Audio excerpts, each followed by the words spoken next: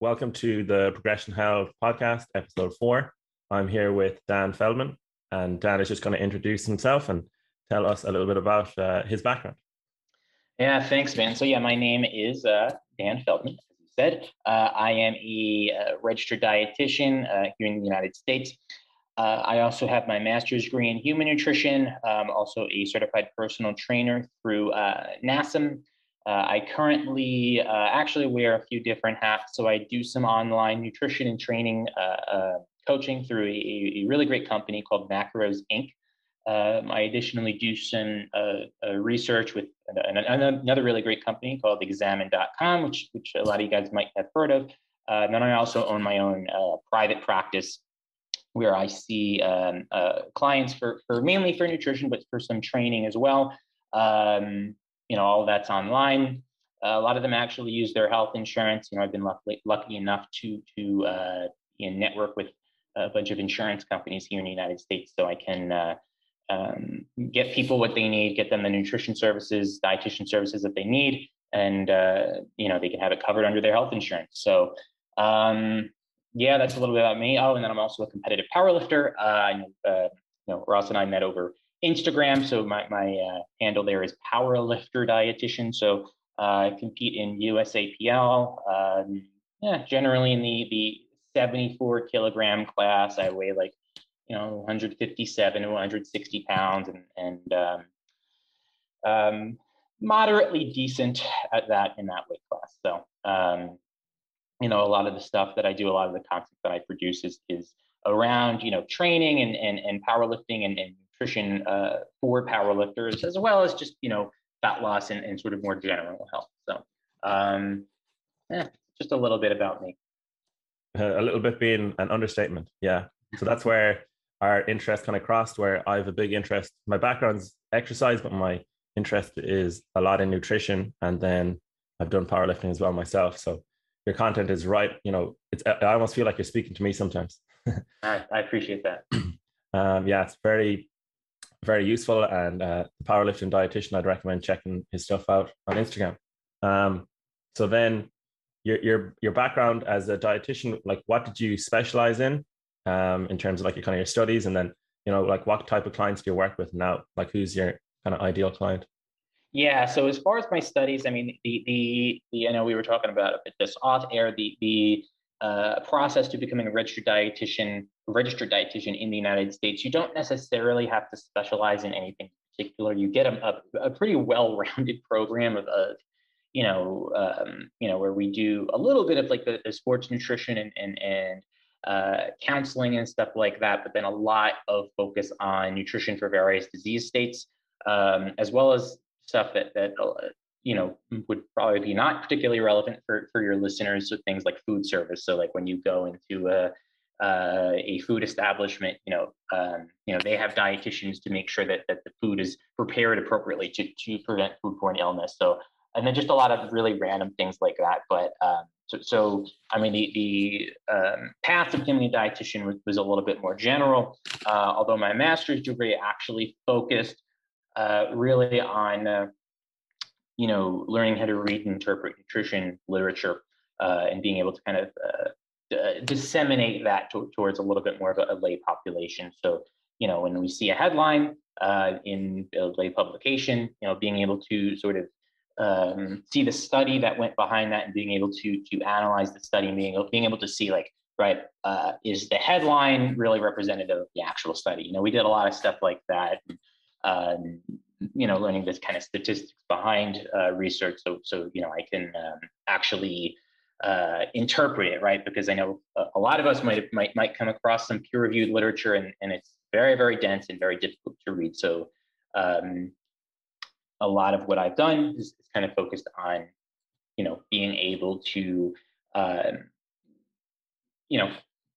come up with the kind of practical applications from nutrition literature. Now, me specifically, obviously, I'm a powerlifter, so my personal interest does sort of skew towards more strength and physique goals. So things like fat loss, appetite regulation, Obviously, nutrition for gaining muscle and strength and things like that are a little bit more up my alley. But at the same time, my research interests are relatively broad. So as I mentioned, I do some research for Examine, and we've got specifically, I work on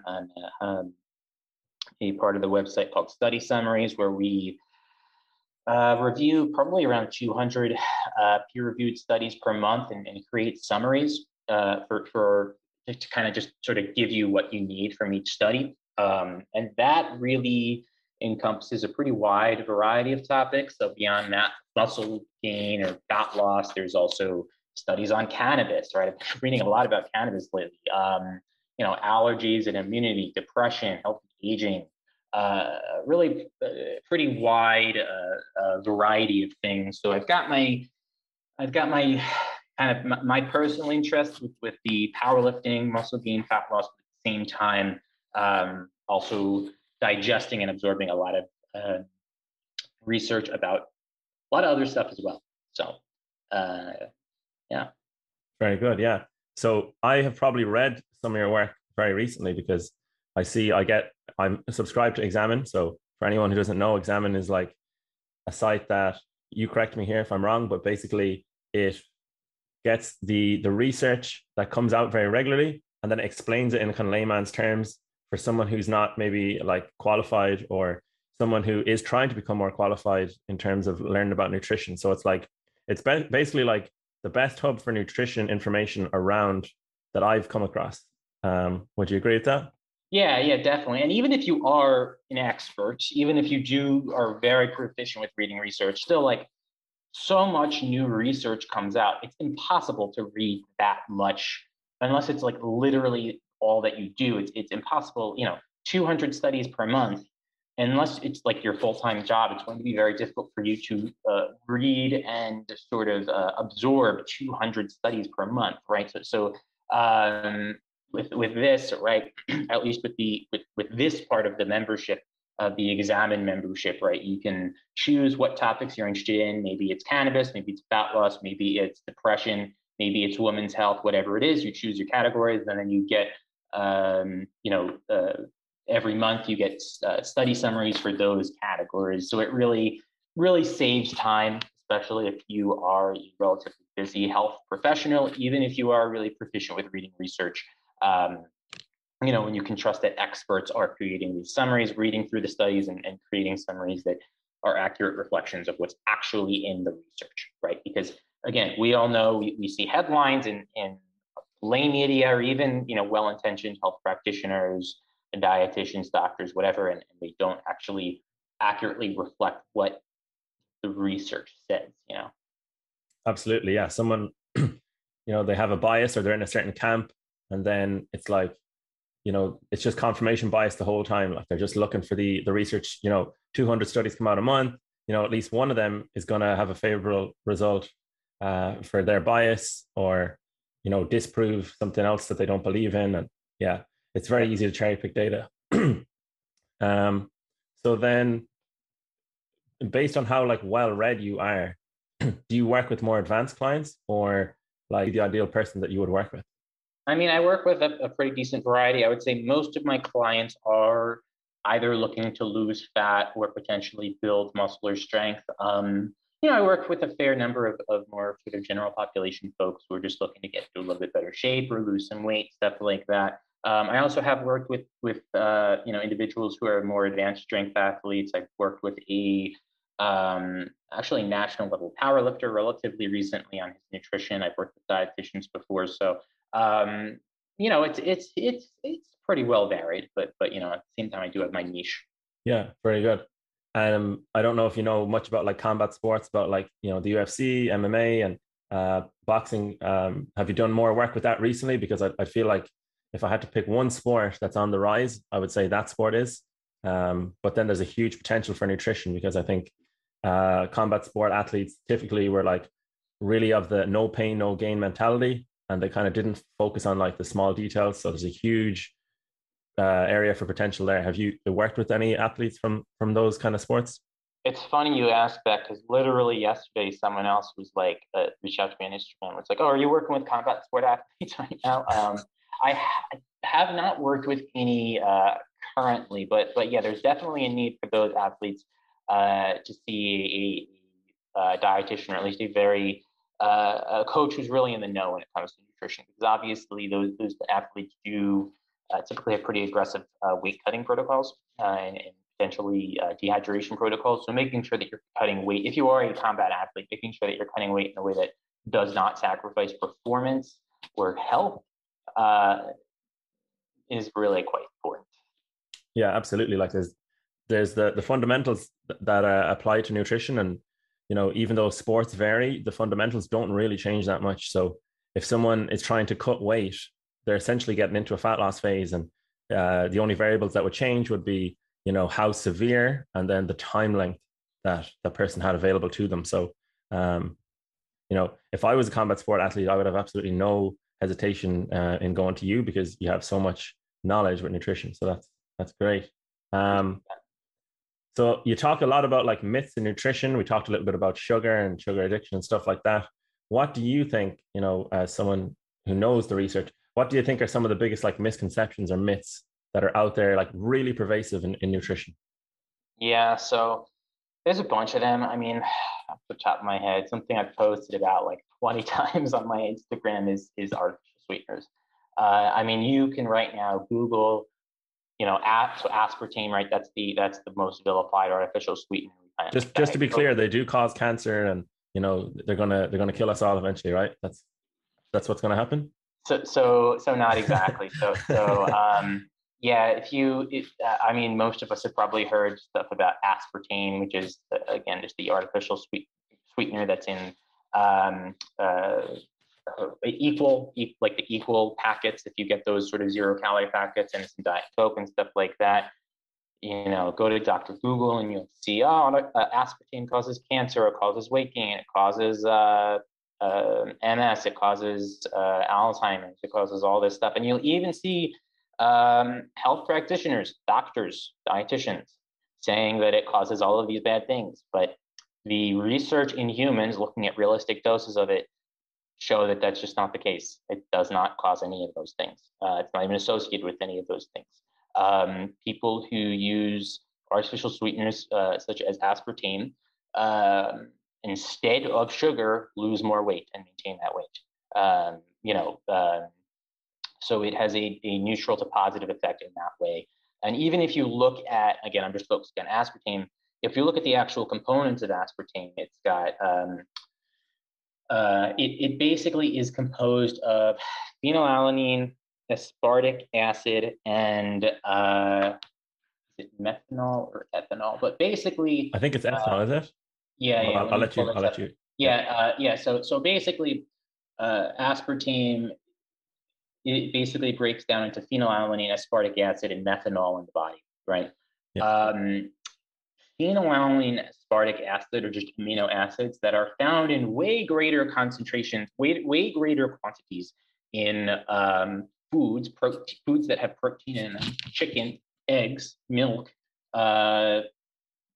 soy. Just like you get way greater concentrations of phenylalanine and aspartic acid in everyday foods than you would for aspartame. And then methanol, while large amounts of methanol is bad, you actually get larger quantities of methanol in foods like bananas and tomatoes than you would from aspartame. So even on a mechanistic level, it doesn't really make sense that aspartame would cause any sort of negative, significant negative effects on health. And again, when we look at actually, studies that use that where humans actually use aspartame, we don't see any of these negative effects. Now, you could look at some rodent research where they give them just monumentally huge amounts of aspartame and weird things happen. But that is, that's just not generalizable to humans. And then something else also sort of on that same wavelength is people talk about the gut microbiome being negatively affected by artificial sweeteners. Generally speaking, they refer to I don't remember the author's name, but there's one paper in particular which mainly looked at the artificial sweetener that's in Sweet and Low, which is not aspartame. You need to pull that up really quick. But basically, they looked at that one and they found saccharin. So they they looked at they looked at aspartame and sucralose and saccharin, but it was really saccharin that in rodents had some weird effects on the gut microbiome, or not even weird effects. It just caused changes in the gut microbiome. And I believe, if I'm remembering correctly, that they did they moved this they did they did this thing where they basically take the stool sample from the rodents and they transplanted them in humans, or maybe it was vice versa, and then they also found some alterations in the other species. I would need to have the study in front of me to really look at it, but basically, so people use that as evidence that artificial sweeteners cause dysbiosis in the gut microbiome, right? And for one thing, for most of those results really looked at saccharin, which is a completely different artificial sweetener with a completely different chemical structure that's actually less common than aspartame, or the one that's in Splenda called sucralose, and does not have the same safety profile. And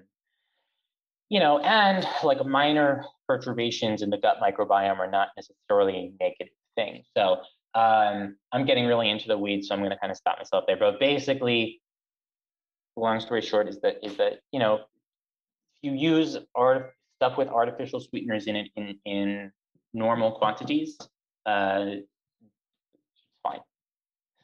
Yeah, good to hear it from someone like an expert such as yourself, to get that, the record straight on that. So then, we know obesity is on the rise, and type 2 diabetes, and lots of chronic health conditions are on the rise. Would using artificial sweeteners, because you said that it actually helps weight loss, would you say that artificial sweeteners is actually healthier than using things like sugar or honey, even though, in the media it gets a really bad reputation, kind of like when you really think about it, because there is no calories, but it still has the same sweetness, do you think it'll actually be a better option over the lifespan?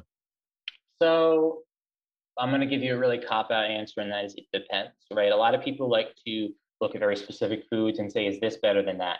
But it obviously depends, right? A sugar-sweetened beverage, fruit juice, or even soda or whatever it is, can have its place in the diet, right?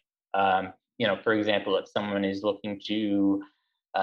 looking to lose weight, fruit juices, can be a good way for someone to get in, some B vitamins and whatnot, and maybe they just like having some juice. If they're not worried about losing weight, and they can kind of fit that into their carbohydrate allotment, calorie allotment for the day, it might not be an issue. And soda isn't really going to provide any nutritional value, but and it's not something that you should be drinking tons and tons of, but having it occasionally, if you're not, and assuming your overall diet is relatively healthful, it's just going to add some carbohydrates and calories, and as long as you keep it in moderation, it's fine. Now, if someone is specifically looking to lose body fat, substituting sugar sweetened beverages or caloric beverages, whether that be soda, whether that be fruit juice, stuff like that, with an artificially sweetened, low calorie or calorie free beverage is a very sensible choice, because we know that liquid calories are not particularly satiating as compared to eating your calories. So swapping a Coke for a Diet Coke is a really nice way to cut down your calories without affecting satiation in any way. And similar thing, if you wanted to use, instead of fruit juice, you wanted to use, I use the, if you ever see the Neofit waters, where you just kind of put the drops in your water and it flavors it, or Crystal Light or things like that. I think those can be really good options in those cases. They're not going to cause, they're not going to increase your risk of cancer. They're not going to increase your risk of any sort of terrible disease. They are going to have minimal impact on blood sugar. Yeah, and if anything, they'll help with weight loss and fat loss. So a little bit of a more lengthy answer, but depending on the context, yes, it can be helpful to make those substitutions. Great. Yeah. Just funny related story on the Mio sugar kind of substitute for drink. So a friend of mine is doing a cut right now, and he actually was like really trying to manage his calories, and he was drinking the Mios, and he ended up getting like heartburn because he was having too much of the Mio. He didn't know that was like a potential side effect. So you can't overdo these things. You know, they're not without like the limitations, but it's when you go into excessive quantities of anything, you're going to run into problems. So yeah, that was a great Yeah, answer. yeah, absolutely. And if it and like just like with anything, if you I mean, yeah, if you overconsume anything, like if you eat too many apples, you're gonna have some gastrointestinal issues. You know what I mean? So that's just being sort of sensible with it. And people act like, they're like, oh, if I have, like what if I drink 25 cans of Diet Coke? Well, don't drink 25 cans of Diet Coke per day. Like that's weird. Don't, and weird eating patterns are generally not ideal. But again, keep it as long as you're eating a sensible amount of it, not a crazy amount of this stuff, it's nothing to worry about. Yeah. Yeah. Moderation is like the hardest skill to learn, but I think it's one of the most important. Yeah. So speaking of moderation and then excessive doses, is food addictive and is sugar addictive? Any kind of thoughts on that? And sugar is demonized a lot as well. Should we like be kind of wary of our sugar intake because of the link with type 2 diabetes? So there's a couple things there. I'll hit on the addictive part second. Sugar, sugar in it of itself is not harmful. People don't realize that the carbohydrates that you eat for the most part in your diet, like all of those break down to sugar. All of those break down to blood glucose. All of the carbohydrates that you eat ultimately are going to be broken down to glucose or fructose or galactose. And then the fructose and galactose are eventually going to make their way into similar pathways, the similar glycolytic pathway. It'll enter at least the fructose will enter in a little bit more of a roundabout way into the glycolytic pathway. But all of them ultimately enter in a similar pathway to eventually, be used by your body as ATP energy, right? So whether you're getting sugar from an apple or a carrot or Twizzlers, on a very strictly a molecular level, you're ultimately just still going to be entering the same pathway. Now, obviously, am I saying that having a bunch of sugar, having sugar from carrots is the same as getting sugar from Twizzlers? No, of course not, right? The sugar in Twizzlers is much more concentrated. It's way more easy. It's a lot easier to eat 100 grams of sugar from Twizzlers. Very easy to do that, as opposed to 100 grams of sugar from carrots. You'd have to eat a shit ton of carrots to get 100 grams of sugar, right? And you're probably not going to do that. And because of the fiber that's in the carrots, basically the rise in blood sugar that you would get from the sugar in carrots would be a lot more of a gradual rise, generally speaking. Whereas the Twizzlers, because it's a just pure carbohydrate, no fiber, no fat, you're going to have a more rapid increase and then rapid decline, like a spike and then decline in blood sugar. So, again, on a molecular level, sugar is not inherently bad. It's just there are some sources of it where it's a lot easier to eat really large quantities of it, and eating large quantities of sugar, is generally not ideal. Foods that are generally very dense in sugar are very easy to overeat and very easy to eat in a calorie surplus. And then that kind of eating in a calorie surplus and sort of constant highs and lows of blood sugars is not ideal. And that with gains in body fat that will occur when you're eating a lot, and sugar, what we think of as quote unquote sugary foods, lend themselves to eating in a calorie surplus, leads to fat gain, and then that can lead to those health problems. But sugar in itself is not inherently harmful. Our body just uses it to make glucose or fructose or galactose in those intersimilar pathways. It just comes down to the amount of it that we're having. Now, as far as addiction, food addiction, it's a pretty nuanced topic. It's something that even among researchers is pretty is very widely debated. And to be honest, it's not something that I've looked into enough to really say, yes, addiction is definitely a thing, or no, it's definitely not, or yes, sugar is definitely addictive or not. What I will tell you, and I made a post on this a while back. Basically, I was just reviewing a 2016 systematic review. And basically, what they said is most of the direct evidence that's linking sugar and to addictive like behaviors has really been in animals. There's some, there's evidence that there's potentially some effects of sugar that mirror the effects of addictive drugs, in the brain. But these, it's still under a lot of debate, and whether that actually has an effect in humans is unclear. Food addiction, we do have something called the Yale Food Addiction Scale,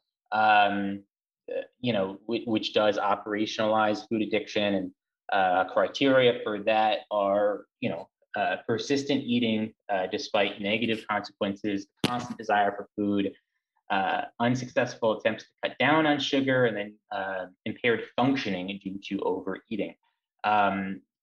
But there's still a lot of debate there, because some of the inclusion criteria for that do overlap with other things like binge eating disorder. So it's possible that when we're looking at food addiction using that criteria I just mentioned, we actually might be indirectly measuring another syndrome, like a binge eating disorder or something like that. So again, I don't really know for sure. I can see if I have that. Yeah, and then that systematic review was by Margaret et al. 2016, called Sugar Addiction: The State of Science. So that's pretty much what I have to say there. Short answer is I don't know. Maybe it has some addictive qualities. Is it addictive as like heroin? No. So those are my thoughts. Yeah, very good. So tying it back to the sugar point, I think you should only really worry or be concerned about your sugar intake if you're, pre-diabetic or you have type 2 diabetes. I think that's pretty much a good approach. And then it's a lot more nuanced than just sugar is bad, kind of like you said. So there's obviously carrots have sugar, and so does like Twizzlers. So you need to take your source of sugar in. And then the addiction, I really like the definition of addiction. It's like continued use despite adverse consequences. So it's like we like food is a basic need. So like to eat, there's completely nothing wrong with eating. But like if you're eating past the point of fullness, maybe it's an eating disorder. It's not necessarily an addiction. So it's kind of like a gray area by the sounds of it. Yeah. So then I did have one point I actually wanted to just pop in there really quick. For individuals that have type 2 diabetes or are sort of on the borderline there, rather than focusing on sugar, I would recommend focusing on total carbohydrates. Just carbohydrate intake in general. Obviously, if you are overweight or you have obesity and you have type 2 diabetes, losing body fat will likely improve insulin sensitivity. Then also just in general, monitoring your total carbohydrate intake, not just sugar, is really going to be where you'd want to place your focus to make sure that you are managing your blood sugar levels. So just wanted to hop in there real quick. Yeah, very good. And then just another question I think of is for type 1 diabetics, would you have a different approach? Would you say they focus on sugar as opposed to total carbohydrate intake, or is it the same? Yeah, so I'll be honest, type 1 diabetes, I'm a little bit less familiar with sort of specifics regarding how to approach nutrition for type 1 diabetes. I mean, obviously managing your blood sugar levels is really going to be critical to make sure you don't have any really high highs or low lows. I mean, again, it's not like it's going to be different with regards to sugar versus carbohydrate. It would still come down to total carbohydrate, but I'm really not an expert on type 1 diabetes, so I don't really want to kind of give any potential recommendations further, because be wrong. But those are my thoughts. Yeah, prudent approach there. I like that. And then intermittent fasting is very popular recently. Do you have like any thoughts on that in terms of like who it could be useful for, and then people who should avoid it? Yeah, it's funny. I've actually been implementing a time restricted eating, so a form of intermittent fasting as I'm sort of cutting at the moment. But yeah, so a couple of things. First off, if you actually go into the literature, technically intermittent fasting is often used to refer to something called alternate day fasting, where people maybe they eat very, very, very low calories 1 or 2 days per week and then eat normally the rest of the week. I think that what you're most likely referring to and what will be most likely more relevant to your listeners is time restricted eating, where each day you eat within a specific time window. Maybe it's 8 hours, 12 p.m. to 8 p.m., right? So first off, with the alternate day fasting, that is more so relevant for people who have obesity or have morbid obesity, who have a lot of weight to lose, because for them, and again, still you should do this while working with a practitioner, but for them, they have a lot of stored energy, so they have a lot of stored energy to utilize on those really low calorie days. It's not something I would recommend if you're not very, very overweight. The alternate day fasting. The time restricted eating can be very, very beneficial because it can really help control hunger levels. If you're eating just within an 8 hour window, it's a lot easier to eat in a calorie deficit. And you'll find that after you maybe an initial adjustment period, your hunger signals tend to mirror your habits, your sort of when you typically eat. So if you typically eat your first meal at 12 p.m., maybe after an adjustment period, you'll find that you won't really be hungry in the morning, generally speaking, and your hunger will generally rise when your body, quote unquote, expects food. So keeping your eating window to an 8 hour or whatever it is, if you are looking to lose body fat, it can be a nice way to make eating in a calorie deficit easier. Some people talk about something called autophagy and say, oh, that time restricted eating has all these other metabolic benefits because it's autophagy, your cells regenerating and all this stuff. And generally speaking, those benefits are more so from much longer fasts than just time restricted eating. It is possible that potentially limiting your food intake to the day and not eating at night might have some benefits with regard to insulin sensitivity and triglycerides and stuff. If any of your listeners are familiar with Danny Lennon's work, he's done a lot of work on that. But generally speaking, it is more so time restricted feeding or intermittent fasting. Is a really nice way to make fat loss a little bit easier by making adhering to a calorie deficit a little bit easier. Yeah. The way I like to think of time restricted feeding, I should have framed it that way, is that nutrition is very complicated. So if you have a set time window, it gets away from all the kind of like, what carbs should I have, what protein, all this kind of stuff. It just gives you a window, eat between then, don't overcomplicate it. And that's what you do, maybe 5 to 7 days out of the week, for example. Yep, exactly. It can make things a lot more simple. Yeah, especially for someone who's new to nutrition and tracking and that kind of stuff. Something else that's really popular that I think it's like the most consumed drug. So like caffeine and coffee is like the most consumed drug in the world, I think. But that kind of is a bit of a loaded way of explaining it. What effect do you think it has on sleep and appetite? For someone trying to improve their health, what effects will it have on those? Yeah, good question. So first off, I think it's important to differentiate the terms caffeine and coffee, just because a lot of people use those terms synonymously, right? Caffeine is one compound that is in coffee, and it's the main compound that makes you feel alert and awake, not tired, sometimes all jazzed, energized, sometimes jittery, anxious. All that stuff is caffeine. Caffeine, it's found in caffeine in coffee, but obviously it's also found in pre-workouts, smaller amounts in teas, smaller amounts in chocolate, stuff like that, supplements. So I'm just going to talk specifically about caffeine. Now, you asked about sleep, and what was the other thing you asked about? An appetite, effect on appetite.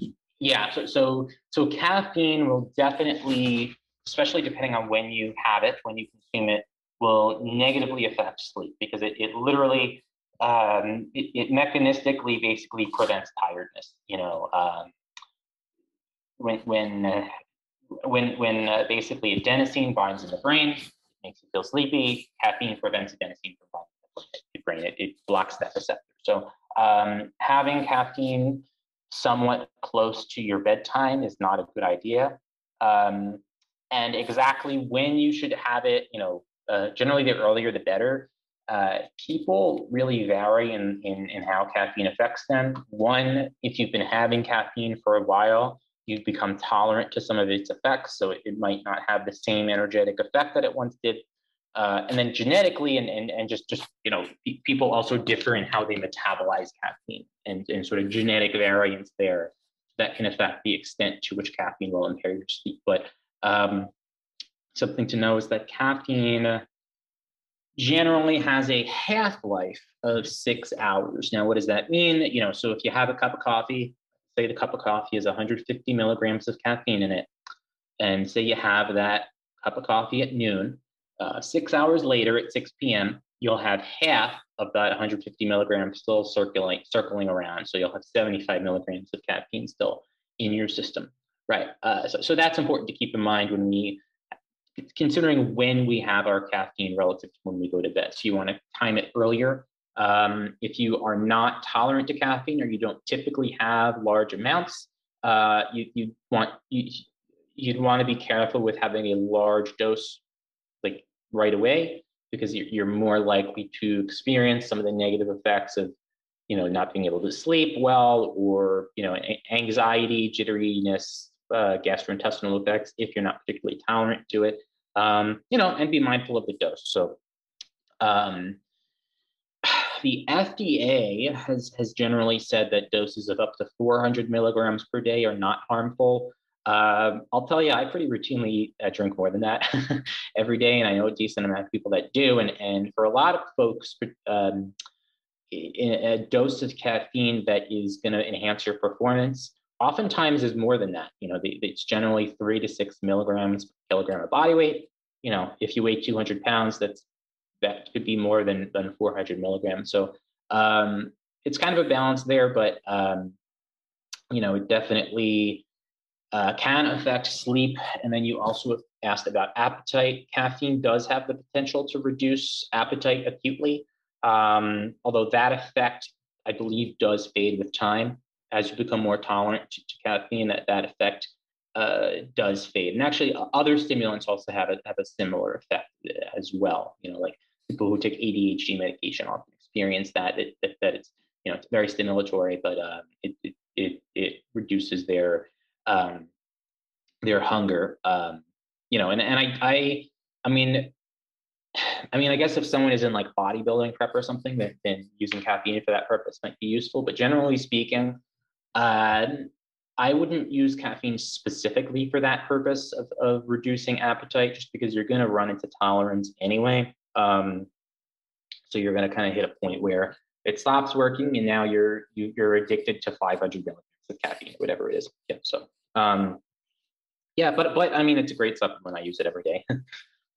Yeah, you can get into the trap of like a race to the bottom where you're taking in more caffeine or more coffee. We'll just say coffee, and your sleep is being impeded more and more. So you have more caffeine, more coffee, and then it's just a vicious cycle. So yeah, you definitely want to be aware of your sleep and the effect that the coffee you're consuming is having on that. So a question I often wonder in terms of nutrition is, which is more important, the quality of the food you eat or the quantity of the food you eat in terms of energy and calories for long-term health? So like if you were to advise someone who's like 20 years old or someone young, a young listener, and you were to say, this is what you want to focus on for, maximizing the quality and the duration of your life. And if I was to just try and answer that myself, I feel like it might be the wrong question to ask, but you're the man in the know. So what are your thoughts on quality of the food you eat versus quantity of calories of the food you consume? Well, I think, yeah, I'm going to kind of also give again the cop-out answer that it depends, because both of those are intertwined. Now, as far as quantity, if you were talking strictly about fat loss and someone's only goal was fat loss or weight loss, then it would really come down to the quantity of food, the quantity of calories they are eating, and then macronutrients, protein, stuff like that. But that would be the driving factor behind weight loss and fat loss. However, you'd want to focus on the types of foods that you're eating to facilitate that, right? Because going to our conversation earlier, if you wanted to do fat loss and be in a calorie deficit and just focus on a quantitative component, but you're eating nothing but Twizzlers and donuts every day, it's going to be pretty damn hard to eat in a calorie deficit eating just Twizzlers and donuts because, it's very hard. Those are such tasty foods and so calorie dense that you're going to have a hard time. Whereas if you're eating a lot of lean protein, chicken, a lot of veggies, very high volume, low calorie foods like potatoes, and moderate amounts of generally heart healthy fats, you're going to have an easier time sticking to that calorie deficit. As far as just general health, I mean, they're both intertwined, but obviously, the quality of the food, the types of foods that you're eating are really going to be what drives everything, right? We know there's a ridiculous amount of research showing that a Mediterranean diet, which is basically what we should all think of when we think of a healthy diet, fruits, vegetables, whole grains, unsaturated fats like monounsaturated fats like from olive oils and nuts and avocado and other polyunsaturated fats like from seeds and stuff like that, low amounts of saturated fat, low to no trans fat, fish, fatty fish, getting omega-3, stuff like that. Those people tend to have the best health outcomes. They tend to live the longest. And then with that, if you're eating that type of diet, you're probably not going to end up you might, but you're unlikely to end up eating in a calorie surplus where you would be gaining a bunch of weight, which would increase the risk for health issues. So, and for a general population, counting calories might not be necessary. Counting macros might not be necessary. Just focusing on healthful habits, healthful eating habits, like what I just described, or modifying it if someone's a vegetarian or they have food allergies or whatever, would probably be the best approach. Yeah. So quality, makes a lot more sense. I think there'd be a lot more benefits to focusing on the quality of your food, whereas you'd miss out on those benefits just focusing on the quantity. Again, it kind of be a race to the bottom. How little can I consume, or how tightly can I regulate my calories when you're completely missing all the benefits that come with eating a diet like the Mediterranean diet. Yep.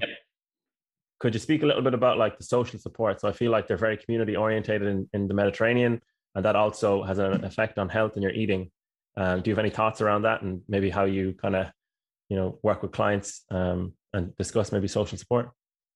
Yeah, well, just generally speaking, we know that for not just weight loss, but for weight loss maintenance and just health in general, having the support of those around you is extremely important. It's really hard to changing your habits, changing your eating habits and lifestyle habits to be more healthful is already pretty difficult. And if the people around you aren't necessarily supportive or don't share the same goals as you, that can make things even monumentally more difficult. So, we know that people who have that accountability from a dietitian or a coach, or have a support group, that's one thing about Weight Watchers where certainly not perfect, but they get the social support thing down really well. As having a group of people who you can kind of rely on when things get tough, as inevitably do. Having other people who are going through a similar experience as you, who you can talk to and relate to, is hugely important. Or ideally having a doctor or practitioner who also is looking out for you, and who you have that relationship with, is very, very important. Yeah, it's kind of like overlooked, but just having support as you go along that journey, that's going to be a challenge.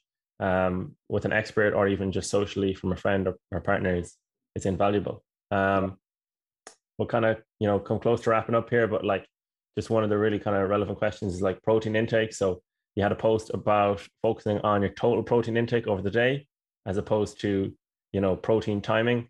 So So could you talk about, the timing of protein versus your total daily intake, and then just also kind of like peri-workout nutrition and like, what you'd recommend for someone who, let's just say they're trying to build muscle, what would you recommend?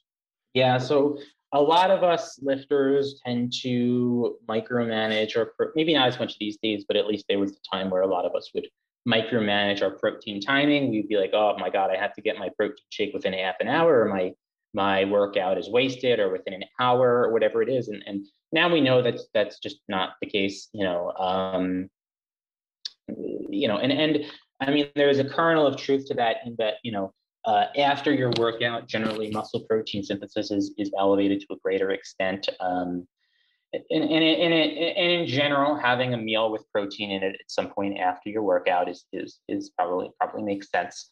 And because muscle protein synthesis does sort of have a threshold where after you get above that threshold, which is from eating protein or leucine specifically, it doesn't increase further. And it probably makes sense to ideally, eat a pretty decent dose of protein, maybe 3 different times per day at least is probably ideal, but it's not nearly as important as the total amount of protein that you're eating every day. And then obviously, in assuming that you're following a well-structured resistance training program, I mean, the total amount of protein you're eating over the course of the day is by far more important than the timing of it. That's just a fact.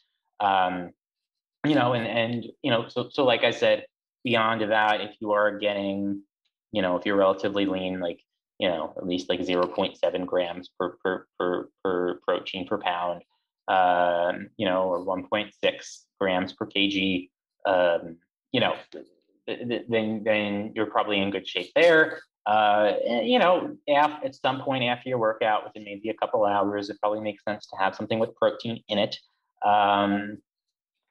Some people also find that, having something with pretty easily digestible carbs. So a source of carbs that's like low in fiber, rice cakes, white bread, Twizzlers, I don't know, whatever, within a couple hours before your workout might be a good idea. But,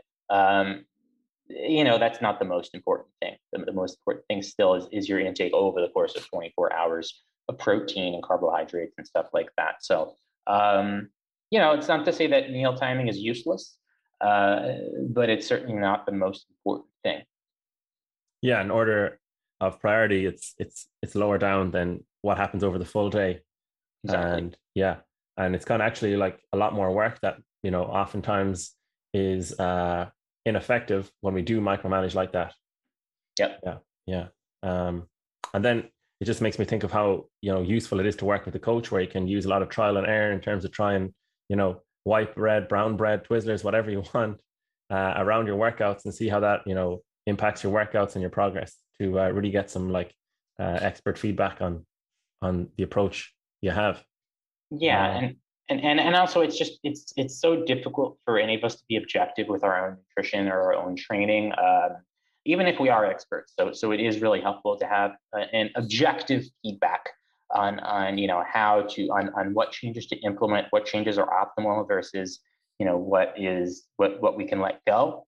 Because obviously we can't do everything perfectly optimally. It's just a matter of finding what we should do that fits us best, if that makes sense. Absolutely, yeah. Like even athletes, for example, sometimes LeBron James likes to relax with a glass of wine, and a glass of wine isn't going to make him perform better, but maybe that's his way of relaxing when done in moderation. So speaking of alcohol, and then you have a post as well about cannabis. The question would be, can you still use cannabis or alcohol and still be fit? What are your thoughts around that? Yeah, I mean, I'm not going to get too in depth because we are coming short on time, but yeah, you absolutely can be fit and use either one. Most adults probably do use, not all, but most of them probably use at least one or the other. It just comes back to like we were talking about before about moderation. You know what I mean? I mean, alcohol, I don't have to tell you, as if you have too much of it, it can literally kill you and have terrible effects. But there's a lot, I mean, as long as you drink in moderation, and if you are looking for fat loss, then ensure that you are accounting for the calories that are in alcohol, right? Because alcohol is technically a fourth macronutrient. So if you're tracking macros, you probably want to allocate the calories from the alcohol to either carbs or fats. So just make sure you're accounting for it, and be wary of the fact that, of course, as we all know, when you do drink alcohol, your inhibitions are lowered, so it's easier to overeat. So we just want to be responsible there. And cannabis is great in that it does not have any calories in it. Obviously, it sort of depends on the individual and depends on the strain, but using cannabis will increase hunger, as most of us know. You get the munchies, and there's, it'll increase ghrelin, which is the hunger hormone. So, we do want to be mindful of that and use that responsibly if we are going to do so. But there's beyond that, there's really no reason why, you don't. Some people might find that giving up one or both of those helps them to achieve their goals, but you certainly don't have to. Yeah, they do have utility, and if you're responsible with how you use them, and use moderation, you can definitely still make progress. But I think it's kind of, in my personal opinion, it's kind of like an extra factor to deal with that can kind of like muddy the waters of, trying to get a clear image of like what challenges someone has with their health, or, what helps them make progress. So it's very, very individual specific, but it's good to know that you can still be fit and use those. Dan, thanks very much for your time. Do you have anything you want to mention? I would be a big advocate of Examine. It's an amazing, amazing site and resource. So anyone who's listening, check that out. Do you have anything coming up or anything you want to mention before we wrap up?